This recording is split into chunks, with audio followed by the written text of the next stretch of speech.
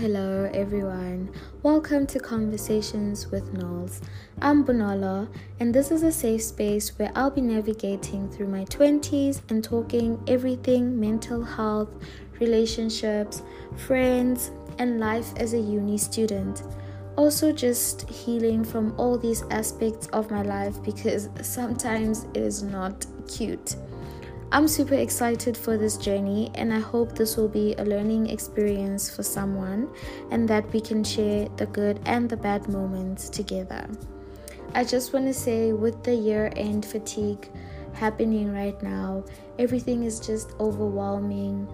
There's a lot to do, and life is just so demanding, and you have to show up for everyone, show up for everything.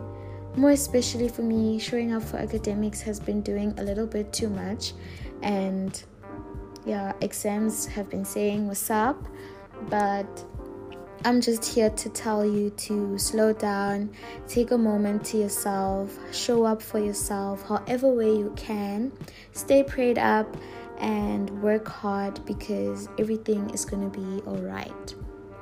And stay tuned because more is coming.